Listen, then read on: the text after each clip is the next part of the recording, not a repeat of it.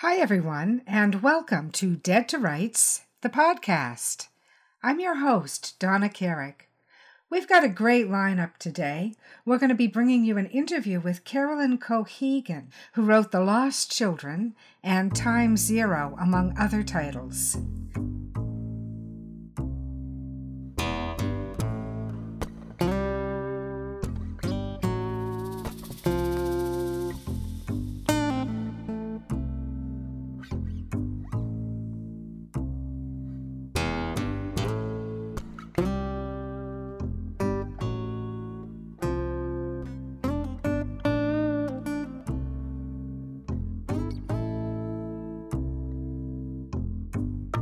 A dusty road, a man alone. His vital signs go on hold. And I don't know what you've been told, but the years have turned my eyes gold. Our short story today will be Ghost Protocol by Angie Capozzello, and it first appeared in World Enough and Crime, Carrick Publishing, and I believe that was 2012. No, actually that was 2014. Sorry about that. So it'll be terrific to bring you that. As well, I've got a review for you of the new book out by Stormy Daniels, Stephanie Clifford, of course, titled Full Disclosure. I listened to the Audible book a couple of weeks ago, and I have to tell you, I really enjoyed it. My review would be, if you're looking for a great literary work, this is not your piece. Having said that, it is well written. It struck me as a very honest account of a life more than anything. Quite raw, unapologetic, not looking for sympathy. Just this is who I am and how I got where I am. That sort of a memoir. I was compelled by it. I had to listen right through. So for whatever that's worth, the title is Full Disclosure by Stormy Daniels, and I found it really interesting. Of course, there was a little bit of Trump nonsense in it. How could there not be? That's what triggered her meteoric rise to fame and glory, was her affair with Trump. However, the book is not about Donald Trump. It is about Stormy Daniels, Stephanie Clifford, and how she came to be who she is. So I think it was well worth listening to on the Audible version, and I think you'd also enjoy the book. It was, again, well written, well told, and it had more than anything else a pervasive sense of honesty about it. We've had another really wild week in the news, of course. I can't touch on everything, but as you know, Brett Kavanaugh has been confirmed to the Supreme Court and is now Justice Kavanaugh, despite allegations that seemed quite credible to this listener of sexual misconduct and abuse. You know, that's the way life is sometimes, I suppose. I know that women are not prepared to be silent at this point. I think I've never seen so much anger come from the ranks of women. So we'll see where that takes us. Let's hope it leads someplace better. On top of that, we lost a journalist for the Washington Post, no less, who had gone to the Saudi consulate in Turkey, in Istanbul, and was there attacked by who we believe are representatives of Saudi Arabian Crown Prince. And the reports lead us to believe that he was brutally tortured and murdered and cut up into pieces and carried out of the embassy. We don't at this point firmly know any of this, but the reports tell us that he knew something was going to be wrong. He made his life partner wait outside the embassy. He gave her his phone, presumably so it wouldn't be confiscated. And he turned on his Apple Watch and apparently recorded the entire incident. So this is a pretty severe incident of abuse against journalists. Not totally surprising in these times with the rhetoric that we've been hearing. Certainly very frightening, very frightening. So that's sort of a recap of the last week's news very briefly. I want to tell you a little bit about Carolyn Cohegan, who is our interview today. Carolyn is the author of The Lost Children, Simon & Schuster, and as well as Time Zero, which is a series. She began her writing career as a stand-up comic, performing in comedy clubs all over the world, including New York, Chicago, London, and Amsterdam. After studying physical theater at l'École Internationale de Théâtre Jacques Lecoq in Paris, she began to write and perform one-woman shows, traveling to theater festivals from Edinburgh to Adelaide. In Los Angeles, Carolyn wrote and directed short films, worked for Slam Dance and the LA Film Festival, and was a red carpet host for the Independent Spirits Award. Her first novel, The Lost Children, was published by Simon & Schuster in 2010 and became part of the Scholastic Book Club in 2011 and was nominated for a Massachusetts Children's Book Award in 2014.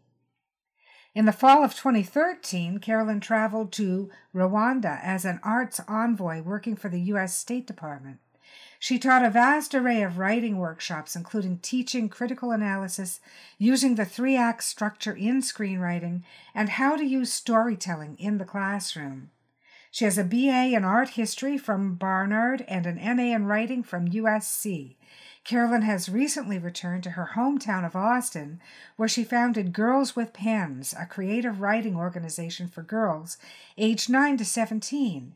So, without further ado, I want to introduce you to Carolyn Cohegan, today's guest on Dead to Rights, the podcast. Hello.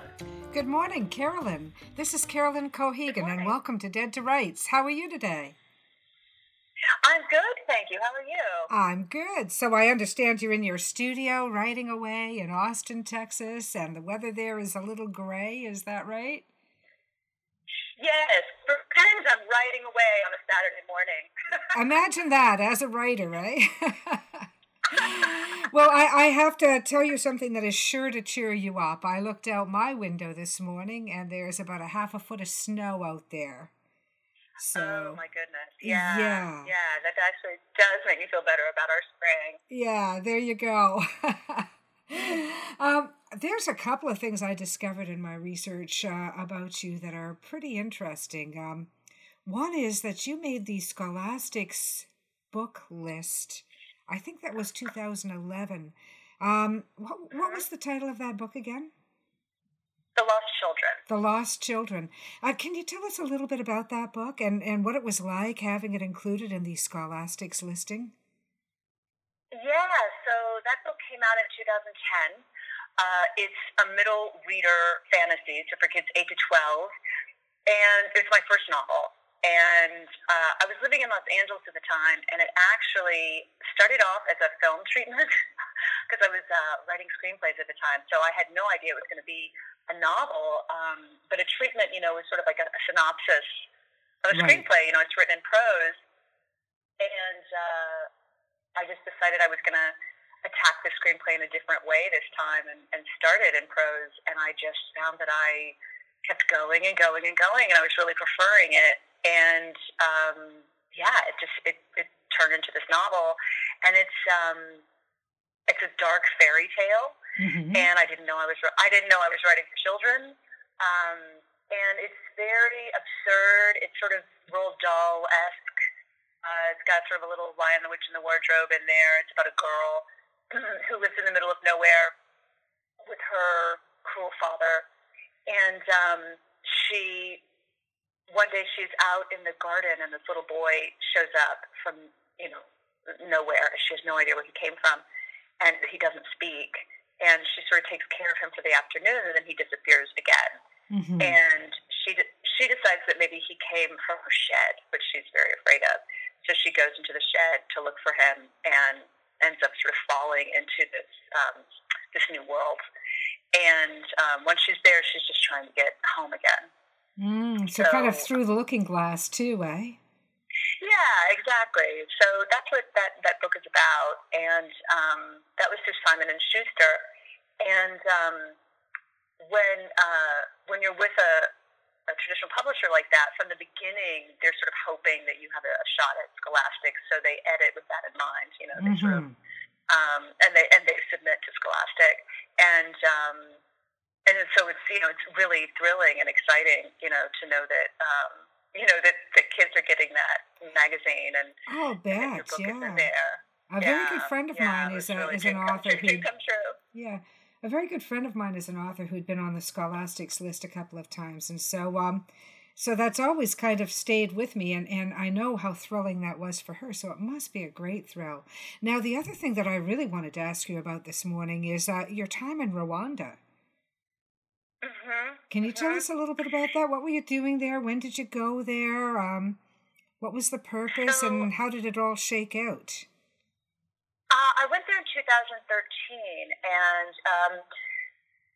the impetus was actually just that I had an old friend who works for the State Department, and she was stationed in Kigali, and she let me know. She said, that they have a lot of State Department grants going on, and this is interesting for your readers. I mean, if anyone wants to do this sort of thing, and the main reason is because they officially switched the language there from French to English not so long ago. Okay. So they're very interested in having people come over to teach English, to teach writing, and any kind of literature. So she said, you should really apply for one of these grants. And I did, and I got it, and it was, and I thought, well, I don't know exactly what they're going to have me do, but what they did was they went through my resume, and anything I had ever done, they had me teach. So I went over there, and they had me teach writing for the classroom. I had taught critical analysis at USC as part of my fellowship when I was doing my master's. So they had me teach, not teach critical analysis, but how to teach critical analysis to college teachers, to high school teachers. I taught screenplay writing. I taught a theater class. I mean, I'm telling you, I taught everything. It really was anything I had ever been involved with in my life. They were like, let's do that. So it was very satisfying. It was really like, okay, let's squeeze every last bit of knowledge out of everything I've ever done. It must have been to take a skill set like that and to transport it into some place I'm presuming you'd never been before, and that is really quite an exotic setting, and to be able to share that skill set with people who really so need it, it must have been very satisfying. Exactly. Now, how long were you there? Yeah, it was wonderful. Well, you're not going to believe it. I did all of that in a week. Oh. They would have me teach in the morning, and then I would kind of do like a work lunch, which would mean meeting with people and chatting, and then I would do another workshop in the afternoon. So you really you were teaching teachers, is that right? Yes, most of the time, yes. Okay, yeah. So it was really very at the instructional level. That's terrific. That's a fantastic thing to have done. Now, how did that segue into novels like oh my goodness, I've just lost it from my mind. Here we go. I'm going to find. That's okay. Time Zero. How does that segue into novels like Time Zero? I was actually already writing Time Zero when I went there. Time Zero, my goodness, I think I began it in 2010, and it didn't come out till 2016. It took me a long time to write because the research took a really long time. So it's about a girl, a 15-year-old girl, living in a Manhattan that's been taken over by fundamentalists. And although the religion is fictional, all the rules are real. And so I took rules from extremist religions all over the world, including the United States. So I spent a long time reading about fundamentalism and, really learning about various religions. And so, the first book, The Lost Children, is pure fantasy. So there wasn't really any research involved. Also, I went back and got my master's during that time in 2013. So you can imagine that also slowed down the novel process. I would think. But, I've got to ask you something at this point, because they're quite different styles of writing between The Lost Children and Time Zero. And in general, between fantasy writing and research-driven writing, and I know this because, having done both. Did you become a full-fledged research addict? Oh, that's a good question. I did really enjoy it. Yeah. I was absolutely fascinated, and I think for most of us, we don't end up researching something unless it's something we're interested in the first place. Mm-hmm. I would hope. I would hope not. But I've always been interested in fundamentalism and also, frankly, cults. Sometimes there's really a fine line. And so for me, a lot of the research was really fascinating. And what I was interested in specifically was how extremist religions are disproportionately negative for girls Right. and women. Right. That's something that is so obvious, and yet, we don't necessarily name it as the number one flaw in extremist thinking or extremist religions, and yet it really is kind of the number one flaw, isn't it?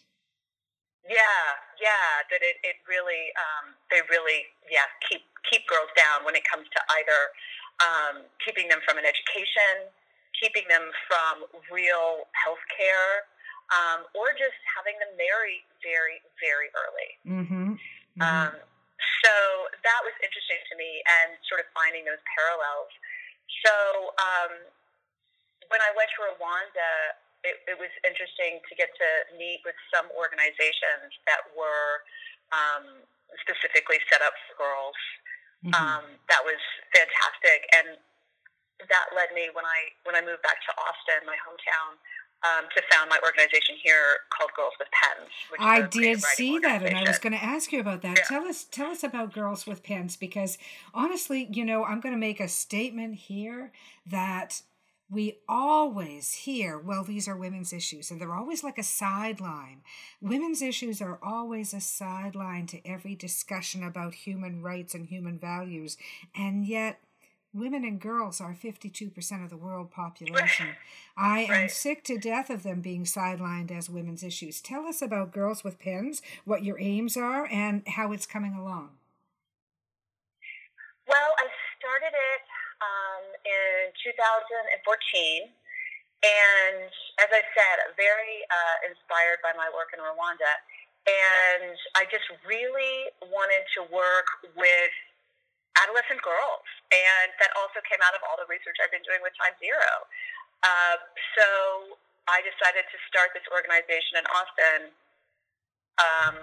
specifically to help girls when they're kind of in that, uncomfortable, prickly age, which is, kind of 8 to 14, to help them find and or kind of retain their voices, right? Because they're so confident, and then all these studies have shown, that once they hit adolescence, that they stop raising their hands, and that they lose their confidence. And I just think that writing is so powerful because popularity doesn't help you be a good writer. No. There's that you put girls in a room and you say, write a story. It doesn't matter what you're wearing. It doesn't matter how you look, And in fact, quite the opposite. Quite the opposite. Sometimes a lack of popularity can really enhance our work as artists, as writers. Absolutely. And I talked with several women that I know, women that I went to middle school with, and we talked about how incredible it would have been if someone had come to our school and said, we're going to write, and I want you to be weird. I want you to be out there and, go crazy when you write something, just really be out there, and how liberating that would have been. Oh my God, yeah. Oh my God. And so I just thought, I just want to reach, the quiet girl in the corner who's got so much going on in her head that's fabulous, but may not be getting the outlet for that. Yeah. Because we are taught to be the cautious ones. We are taught to be the ones that won't take a risk. I can tell you, as a 58-year-old writer, my pet dream is to write the ultimate chaos novel. And I'm not kidding. This is I've been thinking about this for the last few years. I would love to just write the Quentin Tarantino, maybe even more so, just the ultimate chaos novel, just to see what it's like to be able to think that way and bust through all that training. I think that would be brilliant. So yes, if you can get girls young enough and tell them it's okay to explore your imagination to its fullest, how wonderful is that? Well, I think what's fascinating is one of their favorite exercises every single time is to tell them to create a villain. Mm-hmm. So I I read aloud this piece, and it's from a witch's perspective, Mm-hmm. About, like a little girl who, ignores all these warning signs and comes to the witch's house, and the witch turns her into a log and builds a fire with her. And it's great. And I say, okay, so now you're going to create an original villain, and, the only requirement is you have to use the phrase beware children.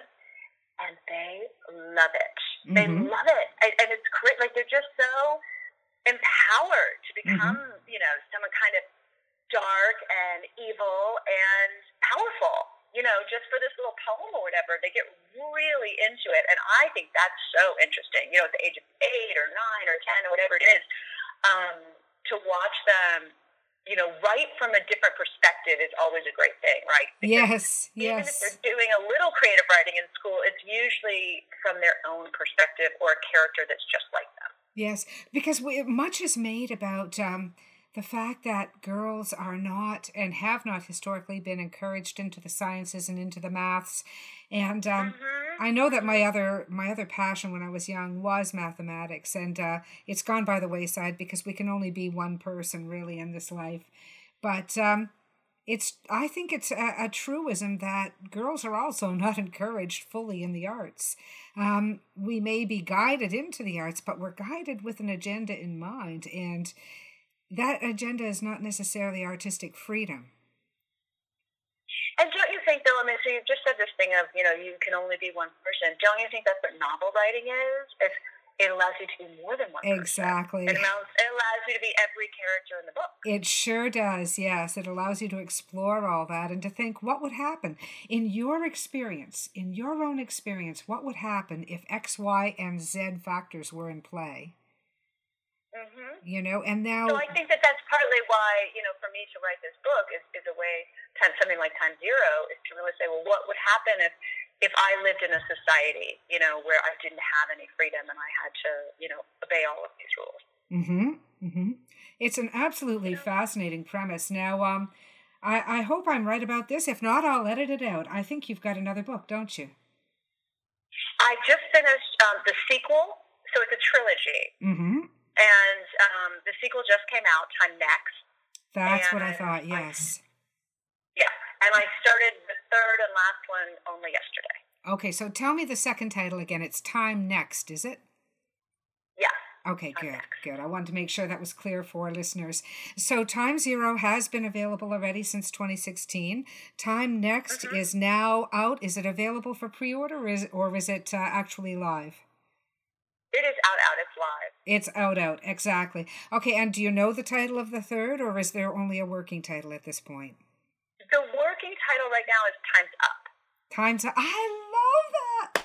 Okay, very good. That was me slapping my thigh in case you heard this extraneous noise. Oh, good. I absolutely love that. Time's Up. How timely. I mean, honestly, Carolyn, that is perfect. Thank you. And this is not something that you... The thing that's really brilliant about this, people, is this is not something that you could have foreseen to take as a title, because this movement only started within the last few months, and you'd already had 2 books, Time Zero and Time Next. Time's Up is absolutely brilliantly perfect. Thank you. And now, with that having been said, you've made me want to read all 3. So I hope every girl and woman and every man who wants to understand what we live with as females will please get these books and just have yourself a good, fun read. I want you to give us a little teaser about Times Next because, again, I love the brilliancy of your title. So just give us a little teaser, if you can, of the work that's coming. Oh, goodness, for Time's Up? Yes, Time's Up, yes. Well, I don't want to say too much because it's a bit of a plot. It's a bit of a spoiler for how Time Next ends. If I say too much about Time Next. Okay, that's all right. I won't press you on it then. I'll just let it. I feel like, as I said, I still think in terms of 3-act structure. So it's the third act. I mean, I'm trying to wrap everything up and wrap up all of my threads, all my storylines, and of course have something that's really satisfying. Mm-hmm. And I think what's really fascinating for me about teaching these girls is they are so savvy as readers, and they know what's cliche. Mm-hmm. I mean, they read, most of them, or a lot of my students read so much, and they will wrap up like, they'll say like, oh, I know what this is going to be. Oh, okay, she's going to be in some like weird society where the government oppresses her, and she's going to have a special power or something that makes her special. Mm-hmm. And then there's going to be a guy, and then there's going to be another guy, and she's going to have to choose between them, and then she's going to do something that overthrows that government and changes everything. Mm-hmm. Mm-hmm. Right? Yeah, the female version of Harry Potter, which I love Harry Potter, and I'm never going to put down J.K. Rowling's. I mean, I absolutely love the series, and I'm not even a fan of YA, but I loved Harry Potter and I loved the Hunger Games. But in Harry Potter, what you've got is the quintessential young bullied youth, young man who's living under the stairs and has absolutely no status in life and has nothing to hold dear but his grievances, really. But he's special. And I say that with no derision because I loved every single book in the series passionately. I read every one of them start to finish, plus I dragged my family out to every movie. But it's a formula. It's a character formula. I wouldn't say it was a character story, a formula story. She wrote it brilliantly. But the character was someone we know very well. There's, the hero's journey, Joseph Campbell's hero's journey, and the mythic structure is thousands of years old. And so, yeah, there's a formula that we all know. Mm-hmm. And there are formulas that are happening in films and books over and over again. Yeah. And, every tragedy is Greek, really. Exactly. We were watching a Greek tragedy with the kids the other day, and you couldn't believe how well it held up, Oh, it's incredible. And I feel like when it's done really well, we don't really notice it, right? We don't notice that we've seen it before. Yes. But what made me laugh about these girls, or that sort of little summary, was so like, oh my God, that's hilarious, that in a lot of YA fiction, that particular story, especially in like dystopian, it has been told, so many times in the same way, mm-hmm. that they are really savvy and they know it. Do you know what I mean? So you're really like, okay, well, whatever I'm doing, I got to make sure that it's, it's not cliche, it's not obvious, that it's not this like, oh, okay, my female protagonist is going to triumph over everybody. Because, of course, she's 15, and my hero does not have superpowers in any way. Yes. And what do we do without those superpowers? My God, what next? So, so I, as much as I kind of have an outline in my head, I also, it's really important to me that things seem viable and real, or else, how satisfying can it be? Yes. Yes. Well, Carolyn, I really want to thank you for coming on Dead to Rights. You've given us an awful lot. And listeners, please go out and look for the books by Carolyn Cohagen. Time Zero, Time Next, and coming soon, Time's Up. And they're terrific books. And you can find Carolyn Cohagen online. What's your website address, Carolyn? Well, I've got timezerobook.com. Mm-hmm. Which is all about that series. And then I also just have CarolynCohagen.com. Okay, so that's two great ways you can find Carolyn, listeners. Stay on the line with me for a second, Carolyn, because I'm going to chat with you for a sec after I turn the sound off here. 1 sec. Alrighty. Our thanks go out to Carolyn Cohagen for the fantastic interview today on Dead to Rights, the podcast. And now we're going to bring you a terrific short story by Angie Capozello. She's been fascinated by ghosts ever since she was a child, having spent weekends at her grandparents' haunted hunting lodge. She's been researching the myths and science around ghosts ever since, and will write about them in any genre she can get away with. She also has a green thumb, likes blacksmithing, archery, and firmly believes one can never have too many books. She currently lives in Pennsylvania in a very old house. Ghost Protocol by Angie Capozello. Editor's note. Sparkling with originality, this espionage caper by Angie Capozello will grab your imagination and leave you checking your watch for ghosts. Purgatory, thought Virgil, is a designated smoking area outside an office building.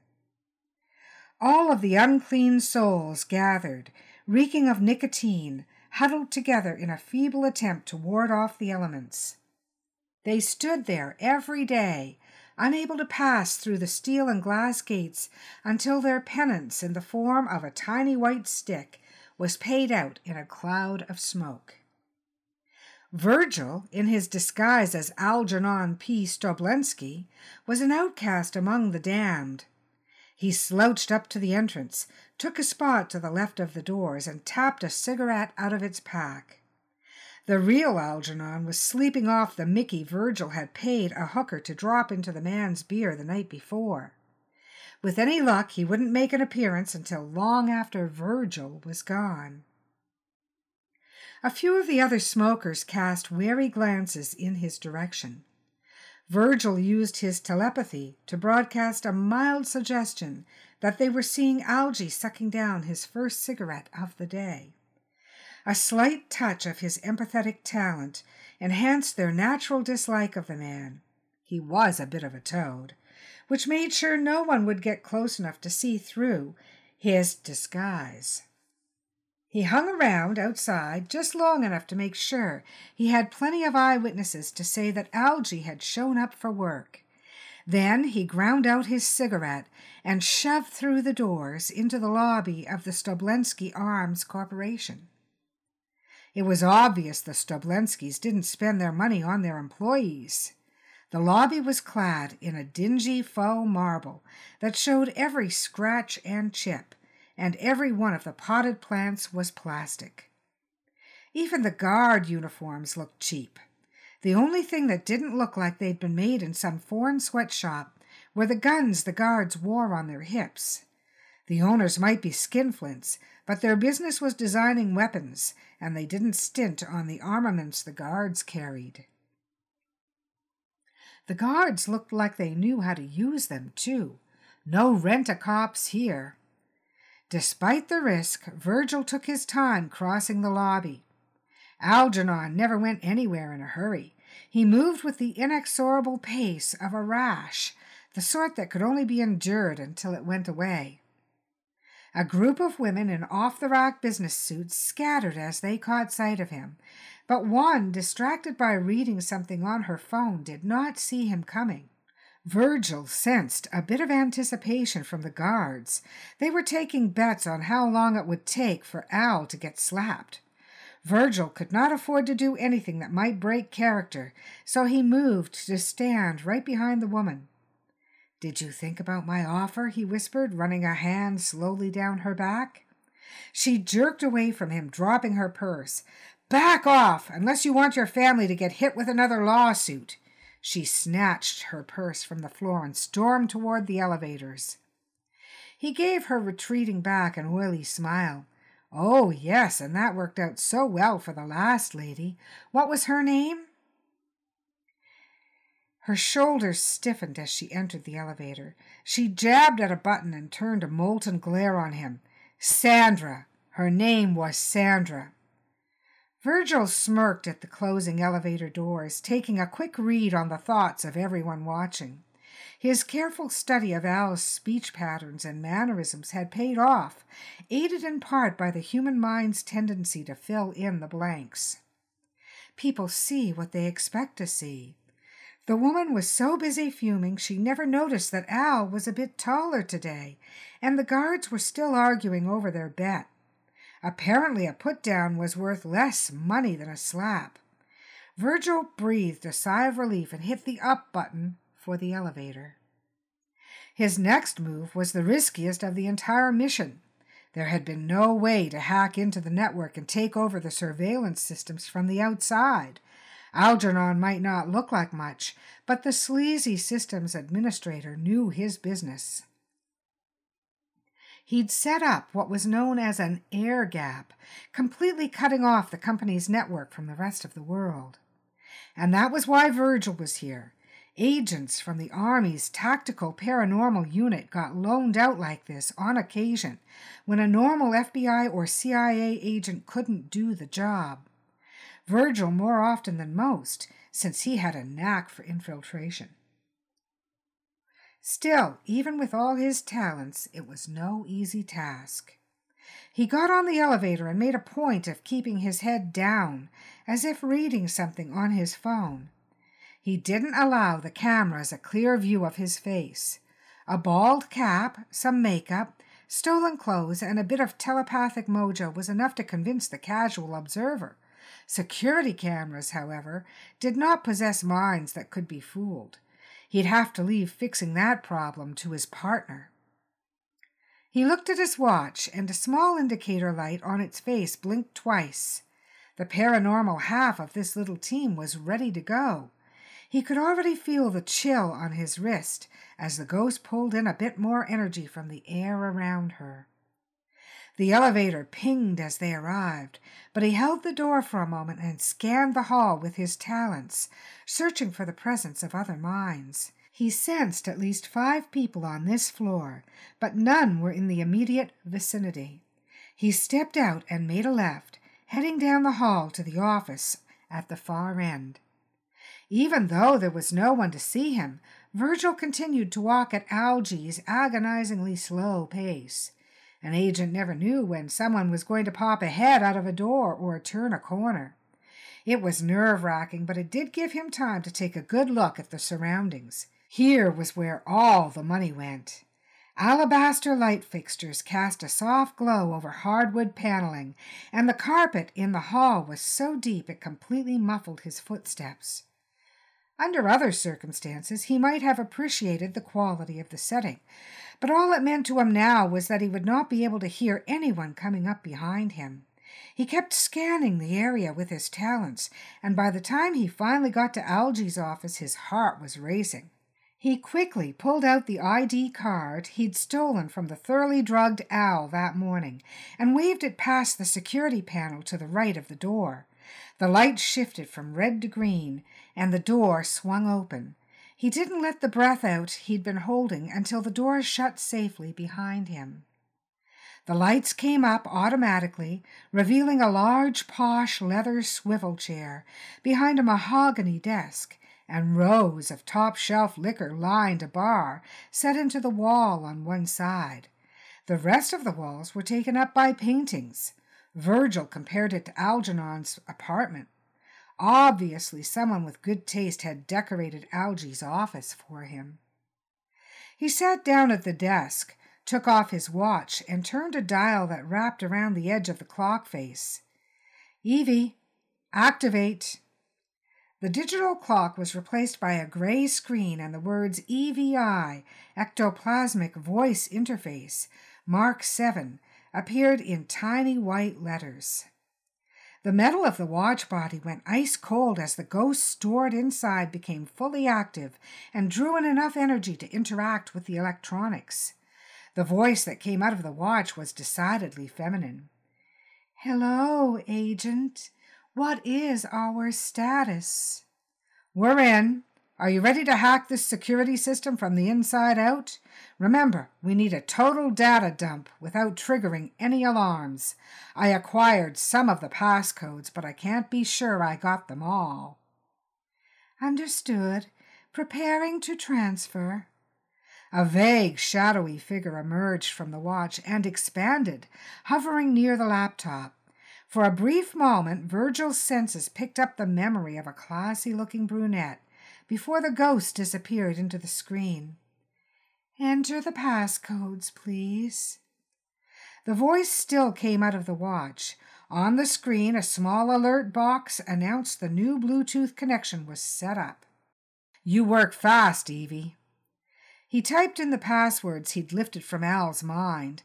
Then all he could do was wait, his fingers drumming impatiently on the desk, while a dozen scripts ran. The email software came up on screen. Algie's inbox was filled with flagged alerts, each one color-coded depending on the type of request moving through the office system. Al had his fingers in everything. Orders for office supplies, customer complaints, accounting invoices, and yes, HR requests. He also had a folder that held a copy of each employee's email box, including those of his relatives. Spying on your own family, Virgil said, shaking his head in mock disapproval. You really are a douchebag, Algernon. Lucky for me. A message popped up to let him know the file transfers were in progress.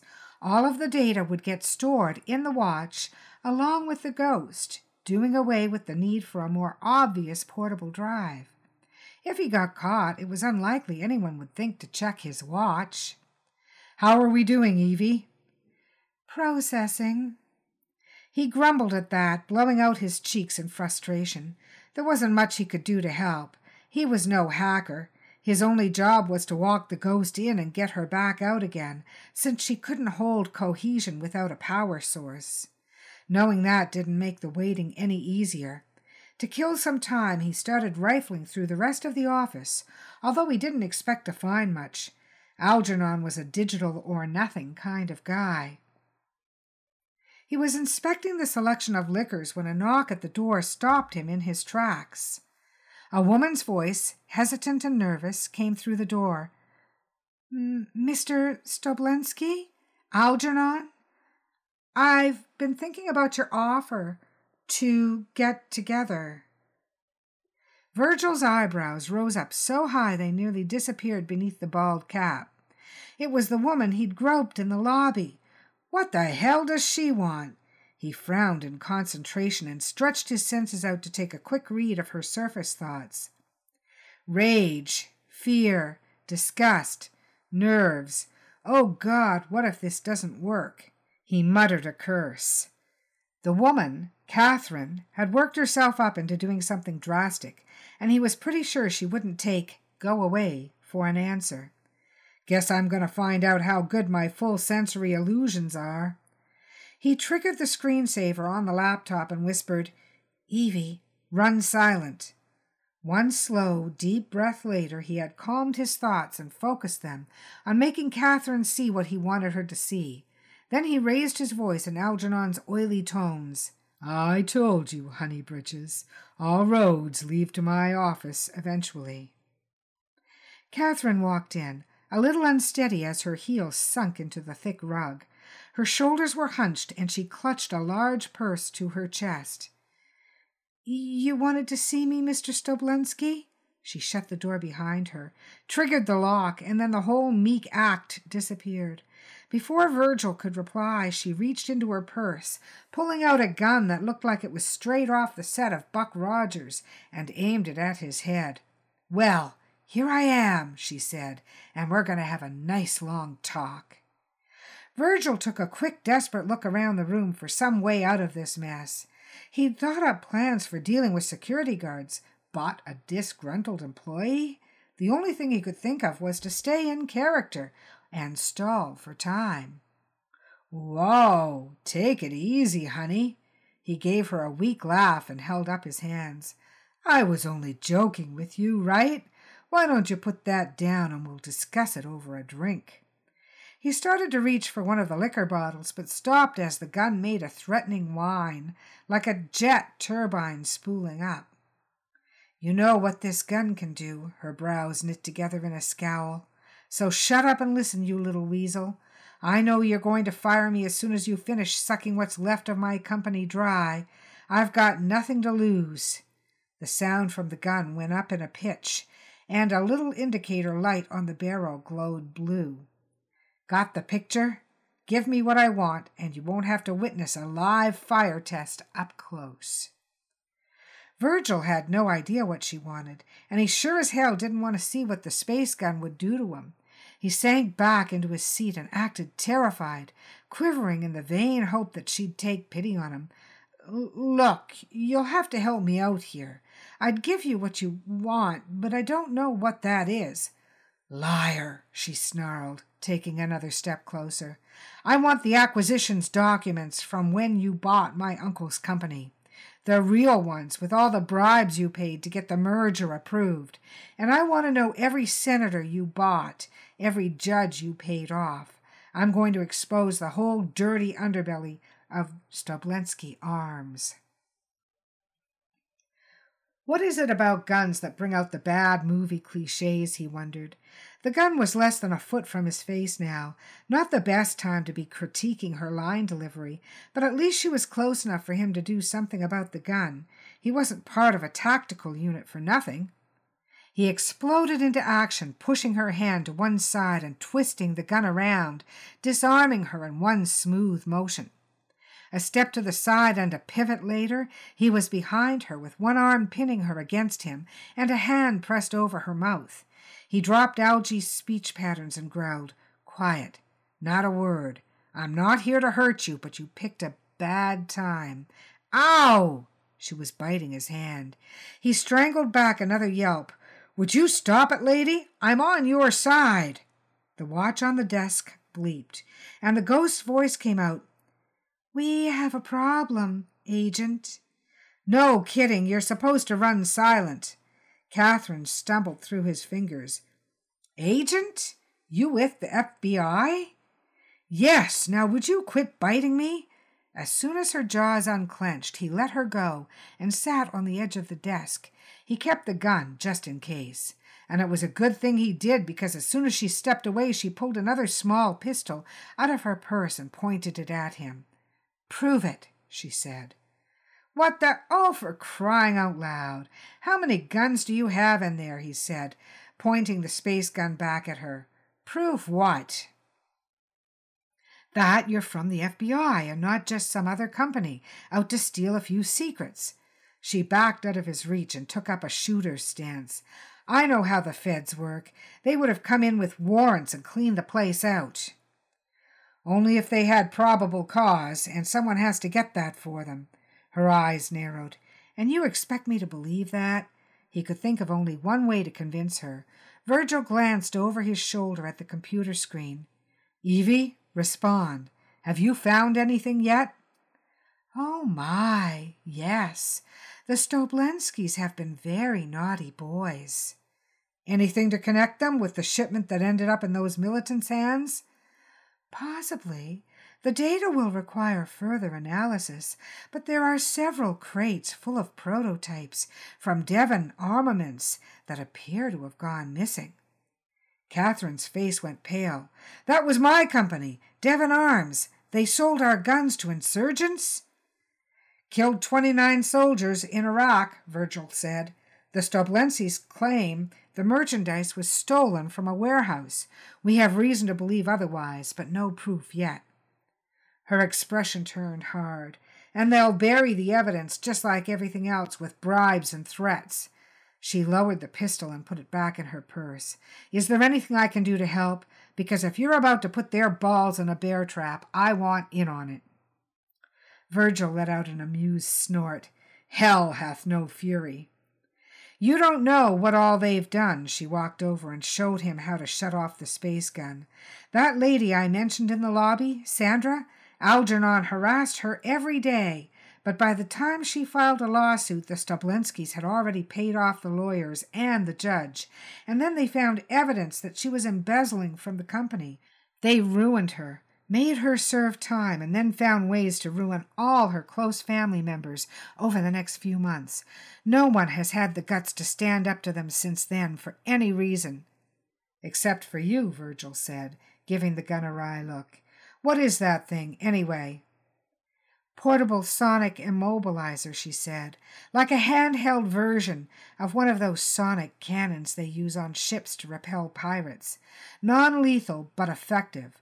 Designed it myself. Evie's voice cut in. Agent, I'm so sorry to interrupt, but we still have a problem." "How big a problem?" 277.6 pounds of a problem. The real Algernon Stoblensky emailed his father a few moments ago to tell him that he would be into work shortly. Perhaps you should have doubled the dose of the sedative, considering his size." "Son of a bitch," Virgil said, pushing off from the desk. "He'll be here any minute. Catherine, do you still want to help?" "Absolutely." "Good. Find me a way out that isn't the front door." She nodded. "That's easy. The Stoblenskys have a private elevator just down the hall. Takes you straight to their personal motor pool, or to the helipad on the roof." "That'll do," he said. "Do I need a key?" "Just his ID card, which I see you have. Can I do anything else?" "Yeah, check to see if the hall is clear."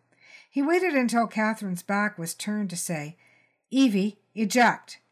"Yes, Agent." The ghost floated out of the screen as a glowing orb of light and settled into his watch. He slipped it back on his wrist and shut down the laptop. "All clear?" Catherine gave him the thumbs up. "This is the most fun I've had in months." "Trigger happy and an adrenaline junkie," he said. "You are in the wrong line of work, lady." She flashed him a grin and headed out into the hall.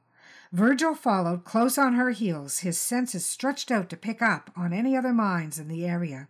They seemed to all be clustered behind one set of double doors, and a low murmur of voices came through it. One voice raised up above the others. "Where the hell is Al? Well, tell him to get off his lazy ass and get in here. That boy can't be one of mine, I swear. If his mother was still alive, I'd slap her." Virgil raised an eyebrow and whispered, "Apple doesn't fall far from the tree, does it?" Catherine grimaced. "Mr. Stoblensky makes his son look like a true gentleman." They hurried past the doors and turned a corner that ended in a small alcove with a fancy old-fashioned glass and brass-paneled elevator gate. They both stopped at the same time, and Virgil held out his hand. Thankfully, she shook it instead of biting. "Thanks for your help, Catherine. Keep your head down and don't do anything crazy while I'm gone. Leave the heroics to the professionals." The corner of her mouth quirked up in a half-smile. "I'll try to stay out of trouble. No promises, though." Virgil laughed and waved the stolen ID badge at a small screen set into the wall. The doors chimed as they opened. The real Algernon was inside the elevator, flanked by 2 guards. There wasn't time to warn Catherine. He grabbed her in a similar one-armed hold as before, fired up the sonic gun and pointed it at Al's nose. "Out of the elevator, now!" Al shuffled sidelong past them, his eyes wide in disbelief at the sight of his double. "What the hell is going on here?" "No questions," Virgil growled. "Move." The guard followed Algy out, their eyes glued on Virgil and their hands near their weapons. Virgil backed toward the elevator, holding Catherine in front of him. Algy's dad rounded the corner, his expression black as a thundercloud. "If you ever make me wait like this again, boy, I'll take strips out of your hide." He looked at Virgil and back to Al. Then he barked at the guards. "What are you waiting for? Shoot through her!" Virgil shot first. The sonic pistol made a sound like God's own revolver, a blast that sent the Stoblenskys reeling and set Virgil's ears to ringing. He shoved Catherine away from him and hit the button to close the doors. There was no point in letting them think she was involved. He'd tried to push her out of the line of fire, but Catherine, bless her vindictive little soul, had other ideas. She not only managed to knock over both guards with an exaggerated stumble, but also kneed Papa Stoblensky in the groin as they all fell. The last thing Virgil saw as the doors shut was her stepping on Al's hand as they all struggled to get back to their feet. He laughed and shook his head, trying in vain to stop his ears from ringing. "Evie, can you run ahead and start up the car for me?" "I can do better than that." An orb shot out of his watch and disappeared into the control panel of the elevator. The lights dimmed as she drew in energy, then came back up once she was gone. As Virgil got off the elevator, a gray sedan slewed to a screeching halt a few feet in front of him. It was one of those new steer-by-wire luxury cars. Almost everything in it was run by computer. Evie's voice came from the radio. "Get in, agent." He opened the passenger door and dove in, just as another pair of guards pelted out of a nearby stairwell. The car sped off before he was all the way in, bullets smacking into the trunk with a loud patang, patang, patang. Evie slalomed between pillars and parked cars, and it was all Virgil could do to keep from being thrown out.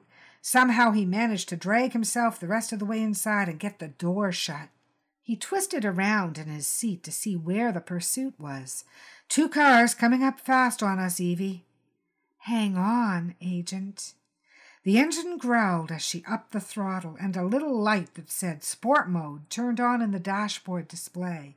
They caught air as they hit the speed bump at the exit to the garage and landed with a bang and squeal of tires as Evie threw the car into a left-hand slide. 2 brown sedans followed close behind, although they didn't make the turn as easily. More bullets shattered the rear windshield as they darted out into traffic. "Please keep your head down, agent." "I need to see behind us." "If you bleed on my upholstery, I will never forgive you." Very funny.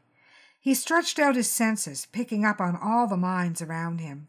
It wasn't easy with Evie juking left and right through traffic and bullets whistling past him, but he managed it. He clenched his jaws with the effort, sweat beading up on his brow. Then he reached out with his telepathy, and for one brief moment everyone driving behind them got confused about which way was left and which was right. Cars turned into each other with a resounding crash. The 2 sedans following them were lost in the tangle of crumpled bumpers, jackknife trailers, and angry drivers. Evie sped away and dove onto a side street. After a few miles of random turns to make sure they weren't being followed, she pulled into an empty alley and parked. The engine shut off and made ticking noises as it cooled, and the 2 of them, man and ghost, took a long moment to pull themselves together. Evie tentatively broke the silence. "That was not one of our better exits, agent." Virgil broke into helpless laughter and started peeling off his disguise. "I don't know any mission you can walk away from is a good one." "Do you think Catherine will be okay?" He tore off the bald cap and shook out his sun-streaked hair. Algernon's clothes came off next, revealing his own shirt and jeans beneath the air bladders he'd used to make himself look heavier. "I'd be more worried about the Stoblenskys," he said. "She's a holy terror." "I liked her." "Yeah, I did too." He let the air out of the bladders and rolled them, along with Al's clothes, into a small bundle. "The best thing we can do for her is make sure this data gets into the right hands, along with our reports." "Speaking of which, you are going to take responsibility for that wreck back there, right?" "I was busy driving." "Without a license." "I'm a better driver than you." The ghost floated out of the dash and settled back into his watch. "Don't worry about Catherine," he said. "We'll make sure the Stoblenskys go down." Virgil strolled out of the alley and joined in the flow of pedestrians. All it took was a touch of empathy, and no one paid them any special attention. In a way, it was almost like they were 2 ghosts, moving through the world unseen. He shoved his hands into his pockets and made his way back to the safe house to report to HQ. And that has been Ghost Protocol by Angie Capozello, good friend and excellent author. I hope you enjoyed it as much as I've enjoyed bringing it to you.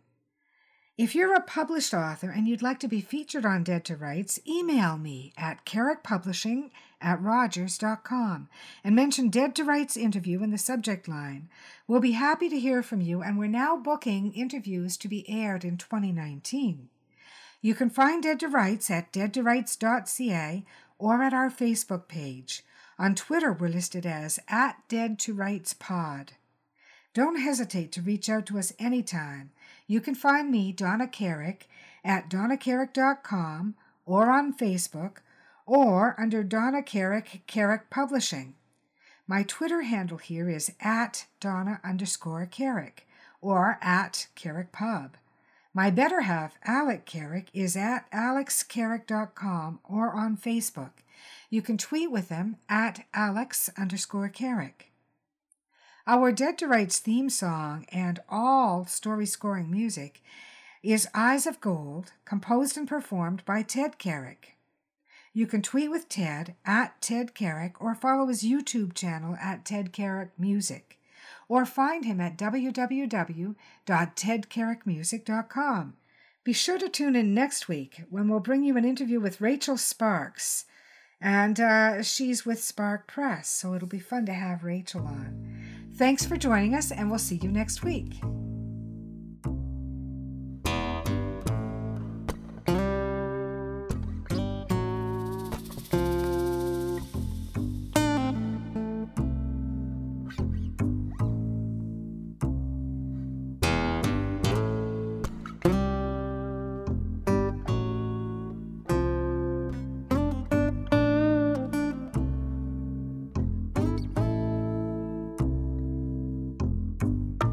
A dusty road, a man alone. His vital signs go on hold. And I don't know what you've been told, but the years have turned my eyes gold. And I told you what you told me, we'd never be in the same boat for free. Yet it rides